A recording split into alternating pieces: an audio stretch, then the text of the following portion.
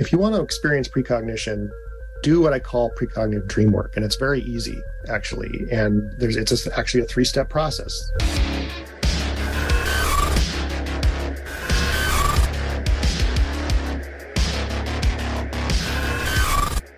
Welcome back. I'm here today with Dr. Eric Wargo. Can I call you Eric? Sure. Yeah, please. All right, Eric, welcome. Today we're going to discuss a topic that keeps coming up over and over again for me, which is ironic: time loops. This book's been out for quite some time. First of all, if you can provide the audience with a brief background of yourself and then explain how PhD in anthropology went on this odyssey to study time loops. Yeah, that's a good question. Yeah, so I got my PhD in anthropology in about 2000 now, over 23 years ago. But I went into science writing. I didn't go into academia. And I think that probably helped my freedom to explore strange realms that academics and professors don't often feel the freedom to explore. So really the backstory of my interest in precognition really comes from a UFO encounter, actually. It wasn't a close encounter, but it was a sighting in 2009. And until that point, I didn't know a lot about the UFO topic. I mean, I wasn't a knee-jerk disbeliever or anything like that. I basically believed in UFOs, but I hadn't done the reading. And so, as one does when one goes down the UFO rabbit hole, one encounters Jacques Vallée and his work. And one thing I did have a kind of knee-jerk resistance to was ESP and psychic phenomena. My parents were psychologists. I worked for a psychology organization at that point, and psychologists are very, very anti anything parapsychological or ESP related. They just have a real resistance to that. And I kind of acquired that resistance over the course of my education and my life. But, here was this very smart person showing that you can't separate the ESP topic from UFOs, and also saying that, hey, this is a real thing. ESP is a real thing the same way UFOs are. And so it got me to do my due diligence, reading the evidence in parapsychology, delving into the subject. And I realized, okay, there's something here. And at the same time, I had been keeping a dream journal, for decades, but I had never considered the possibility that dreams could be precognitive. On the other hand, I'd had dreams that came true, in the next day or two. And I just, as I always say, I'd swept them under my metal rug as something just not worth considering or coincidences or something. But it got me, my reading, in the vast evidence for precognition, got me to look again at my own dreams and my own experiences. And I started realizing, hey, there's something here. And the moment you start paying attention to this, it starts, I won't say manifesting, but it starts appearing in your life. And I started routinely recording dreams then and paying attention and saying, oh my God, these dreams are coming true in my life. And, often they're about some mundane thing happening at work or something like that. They're not about big disasters or big things in the news generally, but I realized, wow, this is a real topic. So I started just doing a lot of research. And at that point, I had a blog and I was writing about UFOs a lot on my blog, but I was also started writing about psychic phenomena, ESP. And I really got into the research on precognition. It's like the most interesting, counterintuitive, sexy in a certain way, kind of psychic phenomenon. And it's also the hardest to wrap our heads around. But I liked that challenge.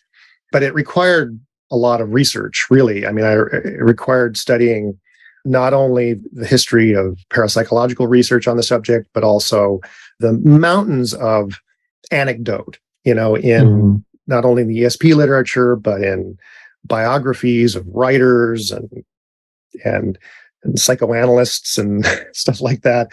And it required, of course, delving into the physics. What are the physics here that could allow this? And it happens that, and this is a big part of my first book, Time Loops, is there's a number of scientific trends. They're all kind of converging on a plausible explanation for how something like precognition could work. And those trends come from On the one hand, you have quantum physics and theories, evolving theories to explain the kind of spooky behavior of particles at the smallest scales, in nature. One theory that is gaining traction over the last couple of decades is the idea of retrocausation. That is backwards causation from future towards the past.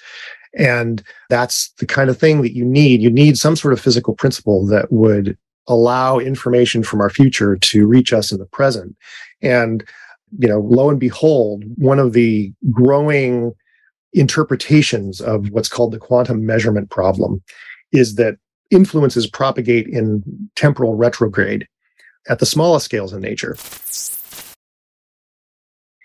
Well, then you also have quantum computing, which is scaling up essentially these tiny micro influences of particles through entanglement. You're entangling a large group of electrons or atoms or whatever and using them to do computations. But all these teams around the world are finding that you can somehow reverse the sort of temporal sequence of a computation in a quantum computer. So there you have support for this idea that, wait, if you have a quantum computer, you can maybe produce an output before you get the input. You can reverse the temporal sequence of information and the results of that information. Well, guess what organ in the body is regarded by a growing number of people on the forefront of biology to be a quantum computer, okay? The brain. Mm-hmm. So you have new interpretations coming out of quantum physics. You have quantum computing, you have quantum biology, and this sort of emerging field of quantum neurobiology. They're all sort of converging, I think, on this idea that the brain is really a four-dimensional processor of information, and that it's possible that our consciousness right now is responding not only to events in our past via learning and memory and so on, but that it's responding to stimuli and events that are ahead of us still. And so a lot of fascinating science right now is converging on an explanation for how our brains could really be precognitive. And it would explain just incredibly common features of our experience that have been rejected by official science for 3 centuries, basically since the Enlightenment. And there's a really kind of good reason they were rejected. Back in Isaac Newton's day, any cause that went in reverse, was called teleology. All right, that was the word that they used for what we would now call retrocausation. Mm-hmm. And at that time, teleology was assumed to be somehow related to God's plan. All right. And the rule in science, the rule in this emerging natural sciences as we now know them, the rule was you had to keep God out of it. You had to keep God out of the equations. And so as part of that, anything smacking of teleology was rejected, just out of hand. You couldn't let it in because you couldn't let God in, all right? But what physicists are giving us over the past century almost is another way of understanding teleology, essentially. As there's nothing divine about it. It's simply the fact that, in fact, causes go both directions. And for various interesting reasons, we don't perceive that, or we have a harder time perceiving it, and we have a harder time understanding it. But nevertheless, it's there. And you can bet that if it's there in physical reality, that life is going to find a way to capitalize on it. So my personal take on precognition is that we're seeing the remnants really of a very basic life process, a very basic way in which certain organic molecules can potentially pre-spawn to events in their future, and that life has built upon these processes, and that probably will turn out to explain the rise of life out of lifeless matter. I mean, this is one of the great questions in biology. And I just have a hunch. I'm not a biologist, but I have a hunch that this is going to turn out to be part of the story. So a lot of people think of precognition as some sort of new superpower that we're evolving toward, or some sort of higher consciousness that we're evolving toward. I think it's exactly the opposite. I think that precognition, as we understand and experience it, really reflects some very basic organic processes in our cells and especially in our nervous system. And it's true, you can see evidence of precognition in lower life forms, in animals, in planarian worms. So I think it's going to be something that turns out to be very basic. So that's a long answer to your question of how I got involved in all this.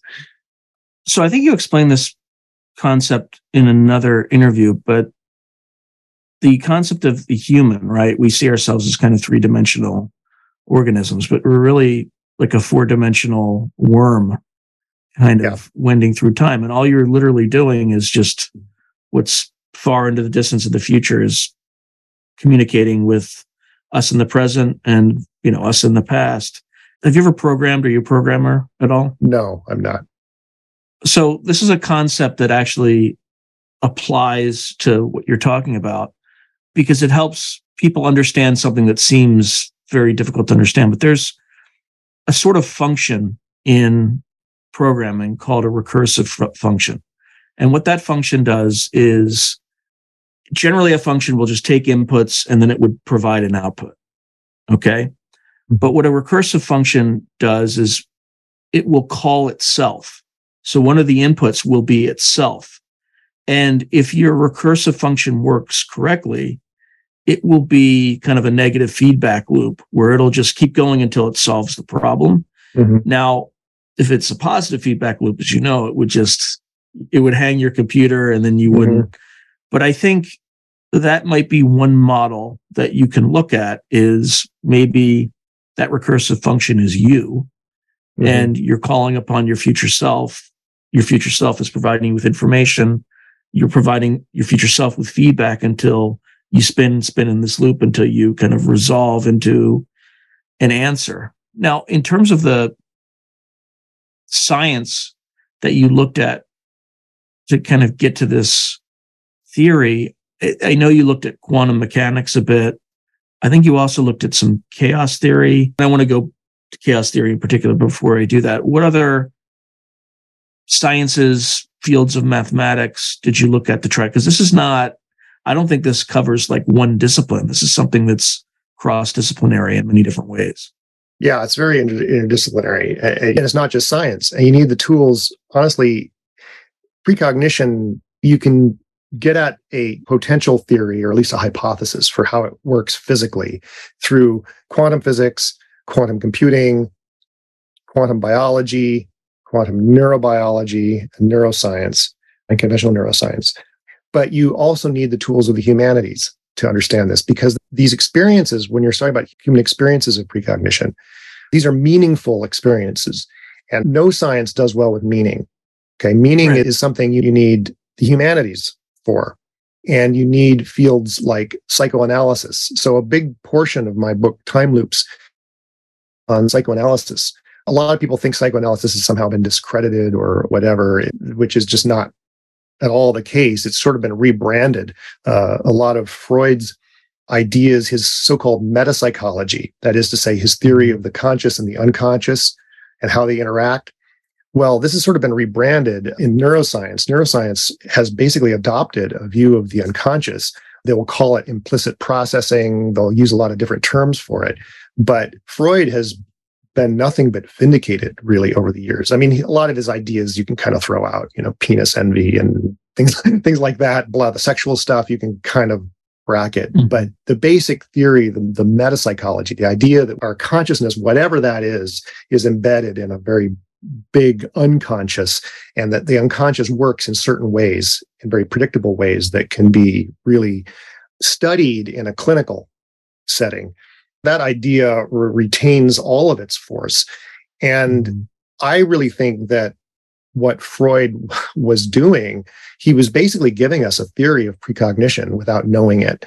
He personally didn't believe in precognition. His patients would come to him with precognitive dreams, and he would find a way to reframe them as memory distortion or whatever, which is very typical of psychologists, throughout. It sounds familiar. It sounds familiar today, right? Yeah, sounds very familiar. But without knowing it, his metapsychology is really a theory of precognition, because precognition manifests in all the ways that Freud studied the unconscious mind manifests. So dreams was his first big breakthrough book, The Interpretation of Dreams. Well, dreams are the number one way you and I and most people are going to become aware of precognition in our lives. If we're paying attention, it's in our dreams. But also, his second book was called The Psychopathology of Everyday Life. I've often thought of doing a book called The Parapsychopathology of Everyday Life, because things like slips of the tongue and what we would now call synchronicities. I mean, a lot of the stuff in his book were these, strange coincidences that Carl Jung later called synchronicity. And just neurotic symptoms in general are often precognitive of things that are going to happen in our future, or things that we're going to think in our future, or various kinds of experiences we're going to have, or traumas in our future. He was a great theoretician of trauma and how things in our past echo into our present lives and sometimes dominate us. But what if some of those traumas are in our future? And there's a lot of evidence that we can be traumatized by something in our future, and we can be pre-acting in response to those future traumas. So all of the things that Freud was interested in and studied, I argue, are really precognition. And the fascinating thing about Freud, and I talk about this in both of my books, is that he himself was a precog. I mean, he was having these kinds of what we would now call precognitive experiences his whole life, and struggling to try and interpret them and explain them through his own personal lens. But he was kind of a victim of this kind of refusal to accept precognition. For instance, in his most famous dream, that's sort of the centerpiece of the interpretation of dreams, he interpreted it. It was a dream of some doctor friends of his in this big hall in Vienna, and he examines a patient and sees these very specific symptoms inside her mouth and throat. And he interpreted this dream as being about medical malpractice, basically, and about his wishes that he be blameless in some medical malpractice issues that were happening at the time. But fast forward, I think 28 years, I believe, all the symptoms that appeared in that woman's mouth in his dream were symptoms that appeared in his own mouth when he developed oral cancer. And this oral cancer and the terrible surgeries he had to undergo dominated his life for the last 15 years of his life. So this dream, was very clearly a premonition of this terrible health crisis happening in his own life. And it's so funny that his core archetype was Oedipus, all right? Oedipus, who's this prince who's raised in another city, doesn't know who his real parents are, and then an oracle tells him he's going to kill his father and marry his mother. And so he flees what he thinks is his hometown because he wants to avoid this prophecy. And of course, he winds up fulfilling all those things. He kills his father at a crossroads and then marries his mother and becomes king of Thebes, and all this horrible stuff happens as a result. So Freud makes the Oedipus complex sort of central to his thinking, that we all harbor these unconscious love for our opposite sex parent and our desire to kill our same sex parent. All right.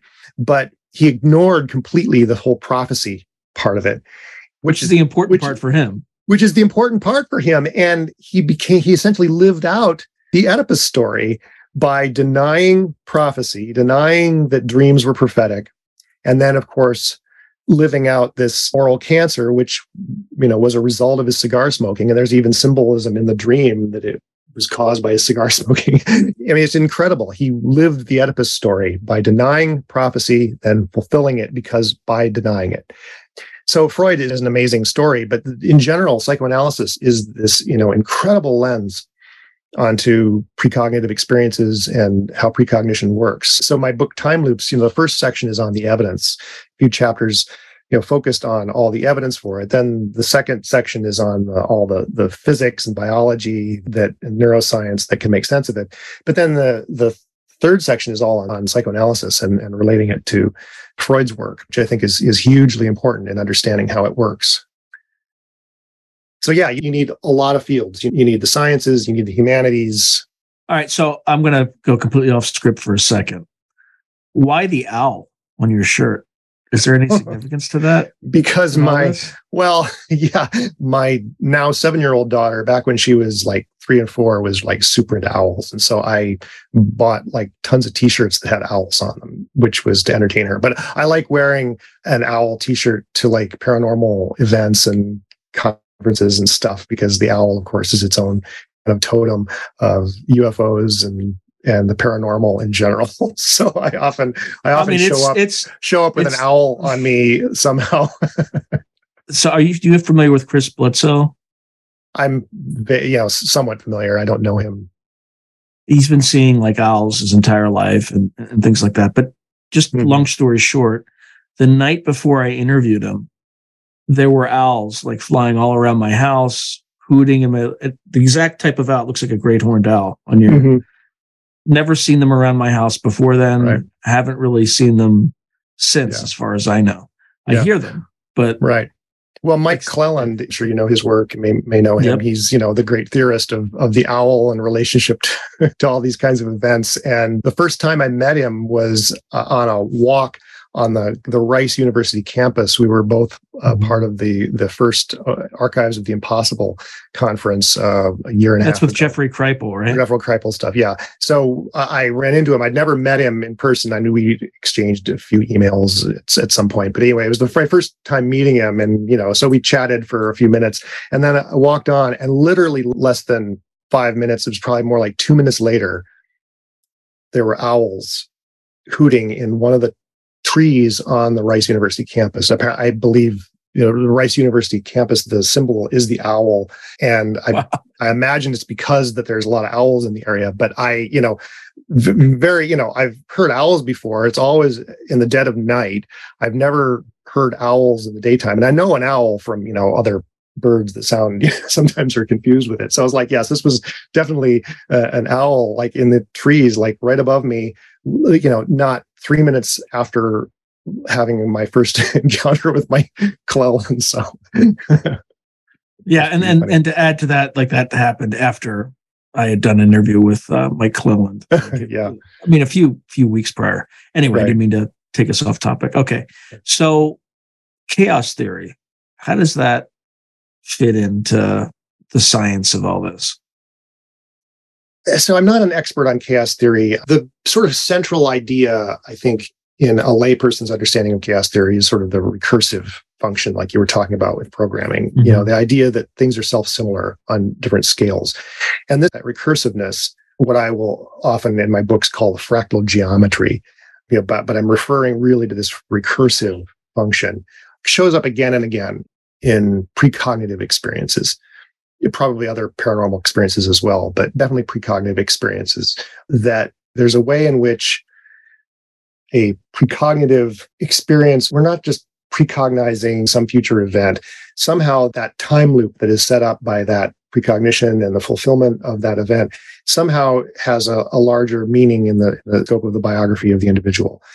So there's always a recursive function here, and I call it the fractal geometry of prophecy. It's always there. But I couldn't say, because I'm not a chaotician, so I can't explain how that works necessarily, or how that may work in the brain or whatever. And then just to add, before this interview, I kept thinking about strange attractors. I don't know why, but it just, as soon as I set up an interview, it's like strange attractors, Lorentzian. And then I looked it up. It's like also called a Lorentz attractor. Lorentz attractor, like right.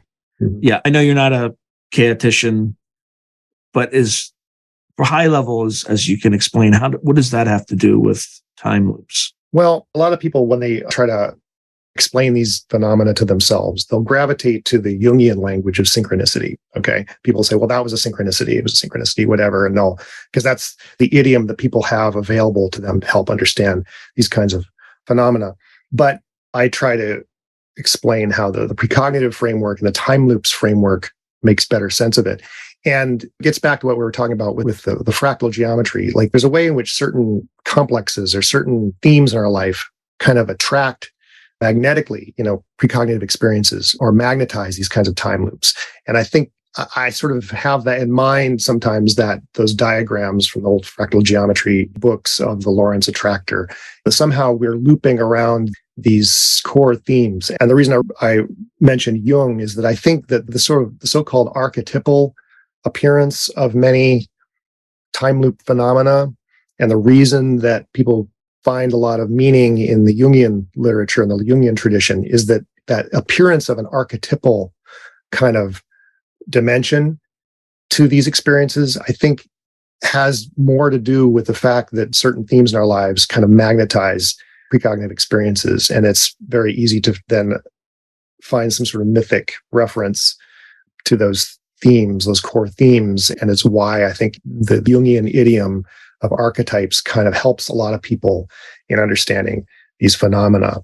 It's just sort of the way sort of core themes in our unconscious, as long as we understand our unconscious is really a four-dimensional thing. It's something that I often call it the long self. It's the way our entire biography is kind of feeding into our consciousness right now, our conscious experience right now. And there are certain themes that sort of seem to dominate or structure that long self, whether you want to call them archetypes or you want to call them Lorentz attractors or whatever. But those things are the things that kind of magnetize our most powerful precognitive experiences. So I don't know if that really answers your question, but that's sort of how. No, it does. So I'm gonna throw out something that may or may not resonate with that. So is this similar to something you mentioned at the very beginning of the interview? Is like parapsychological phenomena, parapsychology, paranormal phenomena, either UFOs, precognition, remote viewing, any of that stuff. Once you start investigating it, you start seeing more of it. And I know there's like a psychological term for, like, if you start looking for something, you will find it. But I think it's like a effect. Yeah. Yeah. But I think it's like above and beyond the expectation effect. Is that kind of a Lorentzian attractor, or am I getting kind of Maybe. I can't answer you definitively, but yeah, I mean, that's what it sounds like. And it for some people, these kinds of questions become central to who they are and their lives. And so, yeah, it's going to magnetize all kinds of paranormal experiences. And yeah, I like that image, at least, of the Lorentz attractor. Yeah, it kind of like sucks you in, right? And then it just... Yeah. The idiom I actually prefer is the psychoanalyst Jacques Lacan talked about neurotic symptoms as these kinds of cycles where you're kind of orbiting kind of like a black hole of some powerful gravitational pull. And so you're going around and around and around this core that can't be seen, but it's structuring everything around it. So I have that image in mind, along with that Lorentz attractor kind of image, the idea that we're circling around this kind of absent center that's kind of giving structure to our lives and structure and meaning to our lives, or meaninglessness, whichever. And we can't ever see what that thing is, but it's structuring everything around it. So I think it's kind of the same idea. Yeah. I mean, if you ever look at a chart of what it looks like mathematically, it kind of reminds me of a moth. Yeah. To some extent, yeah. For whatever reason. But I'll during the course of the interview, I'll post which is interesting. Like. I mean, in terms of the history of the idea of chaos theory and so on, and oh yeah, you're right. The core metaphors, butterfly. Yeah, there's a lot there to unpack the story of the moths. Yeah, I wasn't even thinking about that, but that's like it's an obvious connection one can make. Right? What is it, like butterfly flapping in Tennessee? Yeah, well, that became Beijing, actually. The butterfly flapping its wings in Beijing could cause a rainstorm in New York 2 weeks later. Is sort of the central idea, and it was called butterfly effect, because of that kind of metaphor. Although Lorentz himself wasn't thinking of butterflies. He thought of seagulls, but apparently one of his co-presenters at some meeting, like around 1970 or like late 60s, early 70s, said that, butterflies would make a better metaphor. But the weird thing here is, and this could lead the topic of our second conversation, the funny irony there is that over, I guess, almost 2 decades before that, Ray Bradbury wrote a very classic science fiction story called... Oh, yeah. I know exactly where you're going with this. What was the name of the story? The story is A Sound of Thunder. And they go back in time and they go... Safari hunters go back in time to shoot a T-Rex And they're supposed to stay on this assigned walkway because otherwise they might disturb the past and cause changes in the timeline and so on. Anyway, so they get back to the present and things are subtly different. A fascist candidate has been elected president, but they remembered before they left that it was his opponent that won the election. And like words are spelled differently on signs and things like that. And anyway, but one of the characters, he looks at his boot and he's like stepped on a moth, and they realize that, oh my gosh, that little change caused all these ripple effects in history since the Cretaceous period. But the thing is, Lawrence himself, he was thinking in terms of seagulls.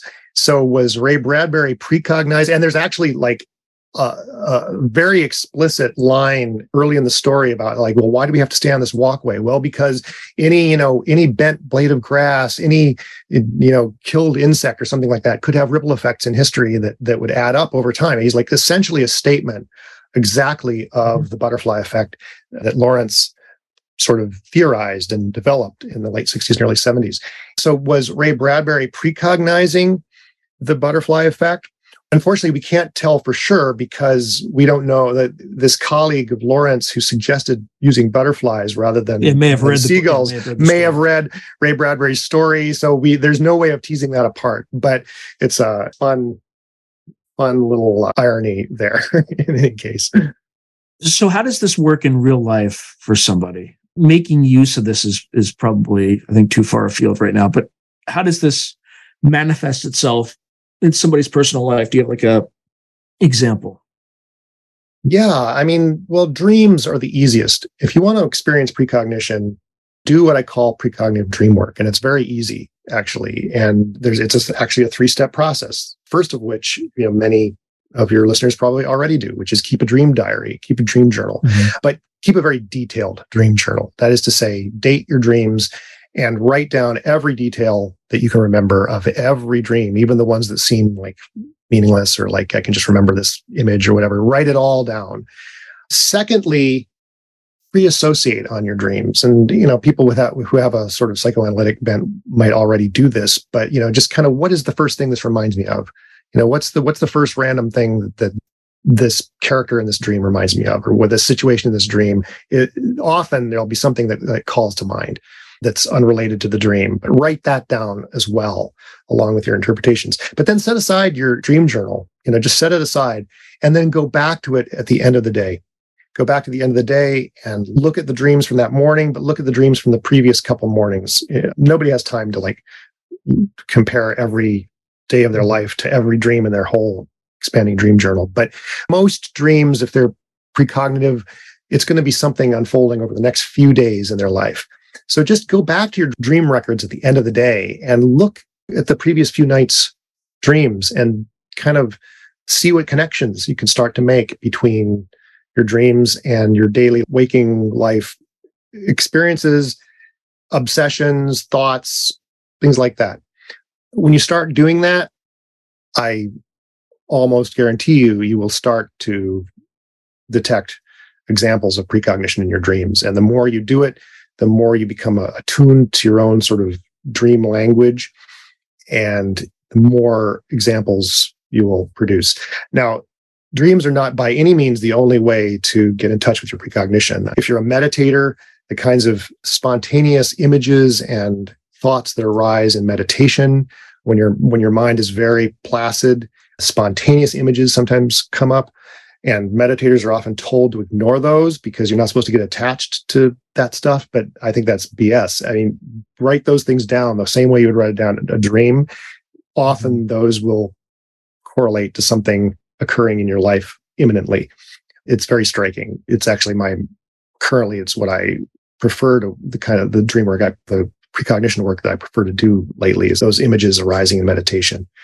But all the things that Freud talked about as the unconscious, slips of the tongue, just kind of synchronicities, random coincidences, things that we pay attention to your thoughts and then pay attention to random thoughts that you start, some train of thought. And then what happens half hour later often relates to that random train of thought. Just pay attention is the number one rule, I think should be the number one rule in life. And it certainly is the number one rule in getting in touch with your precognitive nature. art and creativity, that's another domain. I guess we're going to talk about that in a separate interview. But creativity and art are, hugely rich for precognitive stuff. Now, in your review of the literature, stretching back to, as far as you can remember, are there any instances of people being able to harness this ability through some sort of technique, quieting the mind, being more deliberate? Have there been any examples of that? Sure. I mean, meditation, and this is one of the words that's like starting to be thrown around a lot in the UFO literature is the protocols. Diana Pasulka will talk about protocols that some of her experiences like Tim Taylor Tim Taylor, which essentially is just paying attention. It's being meditation, mindfulness. If you have time and are able to, which most people don't, unfortunately, but if you have time to like lay in bed in the morning and not just rise out of bed immediately and take care of business, if you have time to sort of lay in bed, engage that kind of hypnopompic state. Hypnagogia and hypnopompia are the images, the dreamlike scenes that arise on the way to sleep. That's hypnagogia. And then on the way out of sleep, it's hypnopompia. But when you're sort of drowsing in bed, kind of keep hitting the snooze button and having little dreams there, those are super, super rich for precognition and for creativity. So, writing all this stuff down, just paying attention and writing down things that you wouldn't think to write down is how you really get evidence in your own life that this is real. All right. Any last words for the audience in terms of how they can make use of this or make sense of it? Yeah, well, just what I just said. Pay attention and write things down, record. Pay attention and record. There's no way you're ever going to convince yourself of the reality of precognition if you don't have a written record of, say, a dream. If you have a dream and like later that day, this thing happened from your dream, but if you don't have a written record of that, you're certainly not going to convince anybody else. And you're really ultimately not going to convince yourself because it's like, well, I could be misremembering that dream or whatever. But when you have it, notebook, you have it written down, and then a few hours later, this thing happens and like, oh my God, you go back to the dream and it's like, holy shit. That is very compelling. And having those experiences again and again and again, because you've started to keep a dream record or just an experience record of your thoughts arising in meditation or whatever, this is really, really powerful stuff. And that's transformative. I call precognitive dream work and precognitive life work, I call it a gnosis, because it's really this, you're getting in touch with what I call the long self, which is the way in which you are right now, you are in touch with your future. And by the same token, you right now is in touch with your past in a very direct way. I mean, your thoughts now are influencing your past. That's a mind-blowing thought of its own. So just pay attention and write down. All right. Well, thank you very much, Eric. And it was an absolute pleasure. And I look forward to talking with you in the next episode. Thanks a lot. Thanks for having me. If you enjoyed this video, please click on like, subscribe, and the notification button so that you're alerted anytime I post something new.